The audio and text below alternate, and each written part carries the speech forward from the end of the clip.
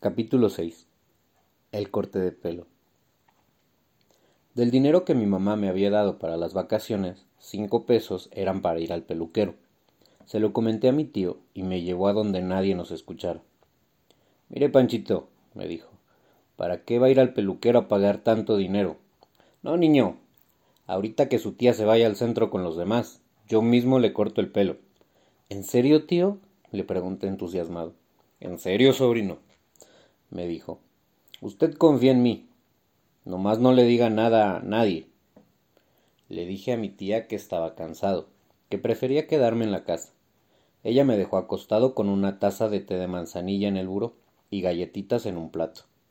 Cuando mi tío estuvo seguro de que se habían ido, me llevó a su consultorio. Después de habernos puesto de acuerdo sobre el costo de la operación, sacó de su maletín unas tijeras, un gorro, un cubrebocas y los dejó a mano. Me tomó de la barbilla.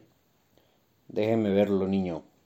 Quiero escoger el corte que iría con su personalidad. A ver. Perseo, Alcimodonte, Ulises, el mismo Aquiles. Ya sé. Se puso el gorro, el cubrebocas, colocó una toalla en mis hombros y empezó a tijerear. Allá en el rancho grande, allá donde vivía, me dijo que todos los peluqueros cantan.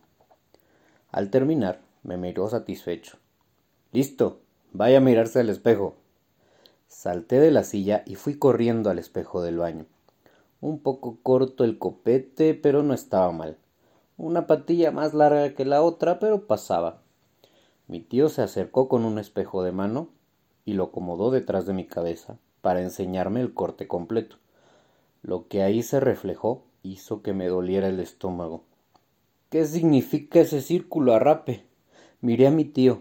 Esperaba encontrar en su cara algún gesto de burla, pero no. De verdad parecía satisfecho en su obra. Al observarlo, noté su gran parecido con San Antonio, él dijo. Ahora están igualitos, como 2 gotas de agua. ¡Qué bárbaro! Las amigas de su tía le van a pedir la bendición. En eso escuché la puerta. Mis primos y mi tía habían regresado. Corrí a la recámara. Busqué con desesperación algún sombrero o algún gorrito o de perdida una pañoleta, pero no hallé nada. Entró mi tía. ¿Cómo te sientes, mi niño? Me abrazó con cariño. Estaba muy preocupada por ti. Me acarició la cabeza. Te compré unos boxeadores de los que te gustan. ¡Anastasio! Gritó. ¿Qué hiciste, Anastasio? No puede ser. Me cogió de la mano y atravesamos el patio a toda carrera. Esto no es justo, Anastasio. ¿Por qué hiciste esa maldad a Panchito? Su voz temblaba. Mi tío levantó la vista de unos papeles del escritorio y dijo con extrañeza. ¿A qué te refieres, Chabelita? No sé de qué me hablas. No te hagas el inocente. Me refiero a lo que hiciste en el pelo. Mira nada más cómo lo dejaste. Parece loco el inocente.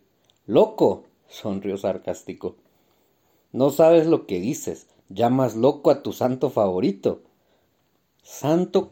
No te entiendo, Anastasio, dijo mi tía con impaciencia.